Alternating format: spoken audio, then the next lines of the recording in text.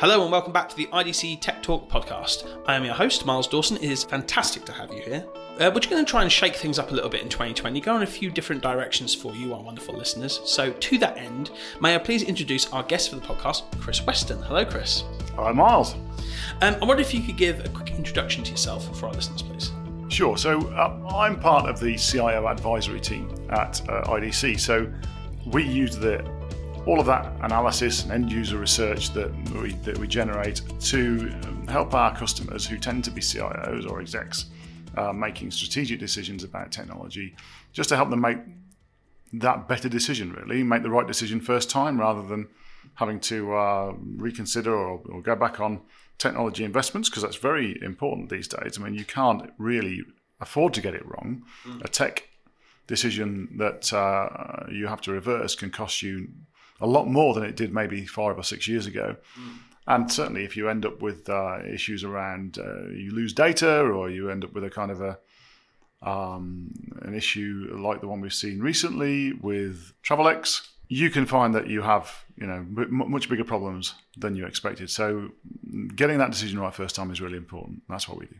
Excellent. So, just to clarify for our listeners, so historically on the podcast, we have had analysts from IDC's technology group. So that's kind of analysts that look at things like cloud, about security. There's specific analysts who have specific research interests. Now, Chris, you're a little bit different. You're more of a generalist. You kind of look across the board, and rather than working with our vendor clients, you tend to work with our end user clients. Is that right? That's absolutely right. We, as advisors, our job is to have a lot of knowledge about a lot of subjects. Mm-hmm. But only to a certain extent, because we've got the analysts who know the in-depth stuff that we can draw on and we can bring to the party. But we really need to be able to understand how all of this technology affects our customers. We now need to know how IoT affects our customers, how blockchain might affect our customers, about how AI and VR and AR will affect our customers. We need to know all of these things and be able to then bring the right people with the in-depth knowledge. Okay, so as most of you know, we publish at IDC, we publish our Futurescape predictions every December to help guide our clients and prepare them for the technology changes for the coming years, and to review how we did last year as well. So we do have a few of those that are specifically focused on the CIO. So I'd love to hear a little bit about those ones. Okay, so yes, we have a number of predictions at IDC, clearly, because we're a predictions business in many ways. We look into the future of work. We have a number of practices focused on how the future of tech is going to look for different industries. And in order to make best use of those, we need to be able to see how that affects our customers. So for a CIO, I want to know how those predictions will affect them, because they're going to have to deal with this stuff. So if you are able to be forewarned and forearmed, it means that you can be ready for those changes should they happen. I mean, predictions, nobody ever gets them 100% right, okay? But if you just ignore them and pretend nothing will change, chances are you're going to come a cropper. So we are there really to look into our customers' organisations, to look at their roles and say, how will these changes affect you? So that sounds great. Could you give us an example of one that's come up this year? A really good example, it's very fundamental to CIOs and the organisations they work in, is how the profile of their spend is going to change. So we believe that by 2023, over half, 51% of all tech spend will be digital transformation effort. Now, that's happening for many reasons, partly because it's kind of natural, that because the kind of work that we do now, everything that we change in our organisation is digital. And so therefore, if you change something, if you introduce something, it's going to be transformation spend. It's also because the state that we've got will slowly reduce, so more of our effort will be spent on this transformation effort. So that has a direct impact on CIOs, because 3 or 4 years ago, even as recently as that, a lot of CIOs would be concentrating on run and maintain systems. Yeah. Now they can't help but be brought into the conversation about how the business runs and how the business grows and how the business maintains and attracts its customers. So that will be a real interesting tipping point. But seriously, that's significant, because to that tipping point of more than 50% being spent on digital transformational initiatives, how do you think that's going to manifest itself? So the for example, there's another prediction we have is about by 2025, 60% of organizations will modernize their core IT using cloud services, resulting in 25% productivity improvement. Now, 25% is an interesting number, in as much as for some organizations it'll be 50%, or even into much bigger numbers than that. And for some organizations it'll be less. But the impact of the hyperscalers like Amazon and Microsoft means that cloud services and the use of cloud services is inescapable. It just doesn't make financial sense not to use them.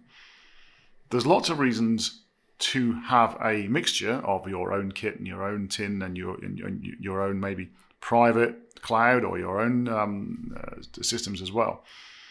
But the trend is pretty much inescapable. You've got to be using it. So as the cloud industry consolidates and as these services become more and more ubiquitous, it makes absolute sense that organizations will be using those services, and the productivity improvements that we have seen already bear out in our numbers. So again, as a CIO, if you don't understand that, and if you don't work to that outcome, if you don't have a cloud strategy, for example, then you're setting yourself up for a fall. It's interesting you say that, because a big part of the focus that I've been looking at recently with my clients is hybridization of cloud and multi-cloud models. But what about the kit and the software that's going to go on the cloud? Is it mainly stuff they're buying from vendors, or are they developing it themselves? I think a mixture, but there's going to be a big increase in what they develop themselves in our predictions. So we say that 60% of enterprises will be prolific software producers by 2025. So are these companies who are new to software development? Are these companies who are already developing software who are just increasing it, or the ones who have never touched it before who are starting? I think the reality of the technology landscape as we see it now, and of the business landscape, is that organizations are opening their data up more. They are producing APIs. They want to be connected. And in fact, if they're not connected, if they're not integrated with their supply chain and their customers, they will not be able to compete with those that are. They will not be able to transact in an efficient way. So it will be essential, really, for organizations to deploy and build their own code. Because it's only your own code, it's only the things that you create which are unique to your data, which really fits. So yes, there'll be plenty of cool vendor tools and there'll be plenty of software sold, but we see that by 2025, 60% of enterprises will be prolific software producers with code deployed daily. Well, at the moment, according to our research, 10% of organizations have that kind of software delivery cadence. If we can bring it to that point where 60% of organizations are delivering daily code, that means that people are getting new features every day. It means that their supply chains, their customers, they're getting what they want as quickly as as they can demand it. And what that means is that they can then react and deliver their services more effectively. So that's a really big change. Yeah, I mean, it's the immediacy that I think is driving that, right? Absolutely, because starting a business is as easy as it's ever been, in terms of you can create a business, you can create a website, you can go and buy software, you can go and buy infrastructure. If you want the capacity to build something in a digital sense, it is essentially really straightforward, okay? So that means that people with the knowledge and people with the contacts and people with the data can come to market very quickly. And because they can do that, if you can react to that, if you can use these new providers, or they can exploit your connectivity, it can exploit your platform, then you get the benefit of it. And that's going to be the reality from now on. This is the new digital economy. Absolutely. Do you have any examples of these organizations that are increasing the amount that they're developing and the code that they're deploying every day? Yeah, so I was talking to an organisation just last week when we were doing the IDC Directions event in the Nordics, and I was talking to a manufacturing company, and they are doing this. They've increased their code drops. They're not doing them daily, but they were doing them every 6 months, and now they're doing them every month, and they're going to push to doing them every week, because being a manufacturer, their supply chain is necessarily a massive part of their cost, and they've got suppliers and logistics companies who want to understand more. They want to be able to make better predictions about when raw materials will be needed, about when they can be accepted, and they can do that better when they can access that information more effectively. So when somebody needs a new feature in order to be able to make that happen, if you say, I'm going to give you that new feature to be able to improve that delivery in 6 months' time, okay, that's one way of doing it. But if you can say, that's no problem, it'll be next month, that's great. If it can be tomorrow, even better. So that's fascinating. And I think all this development we're seeing really changes the way that we store and handle and process data. So how is that going to work ethically moving forward? So let's talk about another prediction. By 2024, we say that 50% of European public companies will report annually on the ethical use of data, automation, and AI in their organization. And we can see the beginnings of this right now. We can see the pressure to use data, use artificial intelligence, facial recognition, for example. That's a new one that's just come out in the news recently. Just this week, we've seen a new deployment, or at least an intention by the Met Police to use facial recognition, and that always produces an emotional reaction. So as organizations become more aware of the risks of using AI to make decisions that aren't necessarily auditable because of the nature of machine learning, the nature of neural networks means you can't always audit a decision and understand why it was made. Yeah. As you start to understand how you use information, how you profile people, the push for transparency is going to become ever more strident, really. And organizations such as the EU, who have been at the forefront of producing regulation like GDPR, are more and more likely to be requiring people to report on how they use data and how they use, certainly, people's personal data. Definitely. Do you think that's going to be driven by regulation, though, or do you think there's actually going to be a kind of competitive edge to that? Like, people want to be more transparent because it's more attractive to clients? I think transparency is always a good thing, and I think people will demand more transparency.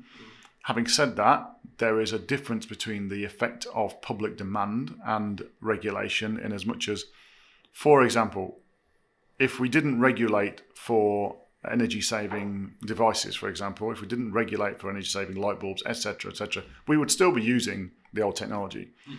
People will do the easiest thing in many ways. So regulation is necessary in order to change habits, and I think people will realise that that's required. To sum up this whole conversation, then, I suppose the last question to ask is, what about the role of the CIO itself? I mean, how is that going to be changing? So we do think that there will be more requirement to have people on the boards of organisations who understand technology. So we think that by 2022, so really very soon, a quarter of the top 500 European companies will have at least 2 board members with what we call digital excellence experience. And if you think about it, tech is too important now to be left to the CIO. It's too important to be left to one team. It's almost as if you might have a board that have a number of people around the table, and only one of which understands a balance sheet, being the FD or the CFO. That seems ridiculous. People would be embarrassed if around the board table, if they were accused that they didn't understand a balance sheet or a profit and loss, they would be extremely offended if you told them they didn't understand that. But it's the CFO's job to make sure that all happens. Around the board table, it's becoming increasingly unlikely that people will accept the charge that they don't understand technology, or they don't understand how their business can be affected by it, or they don't understand how they can exploit it. So boards will push to have more people who can challenge their CIO in the same way they all challenge a CFO, by the way, when they come out with their numbers. So this is going to happen. This is an inevitable trend. And if it doesn't happen in an organization, then perhaps it won't be one of the top 500 organizations in future because they just don't have the capability to be so. All right, well, thank you very much, Chris, and thank you all for listening. I'm afraid that is all the time we have for today. Please do get in touch. We'd love to hear your comments and thoughts. You can check us out on YouTube, LinkedIn, and on Twitter. We're under IDC EMEA, as always. Get involved with the discussion. Let us know any comments. We'd love to hear them. And do subscribe to the podcast as well. We're on Spotify, we're on Apple Podcasts, we're on SoundCloud, or wherever you like to get your podcasts. Hit that subscribe button. We'd love to have you along. Thank you all very much, and we'll speak to you next time. Thank you, Miles. Looking forward to it. Cheers.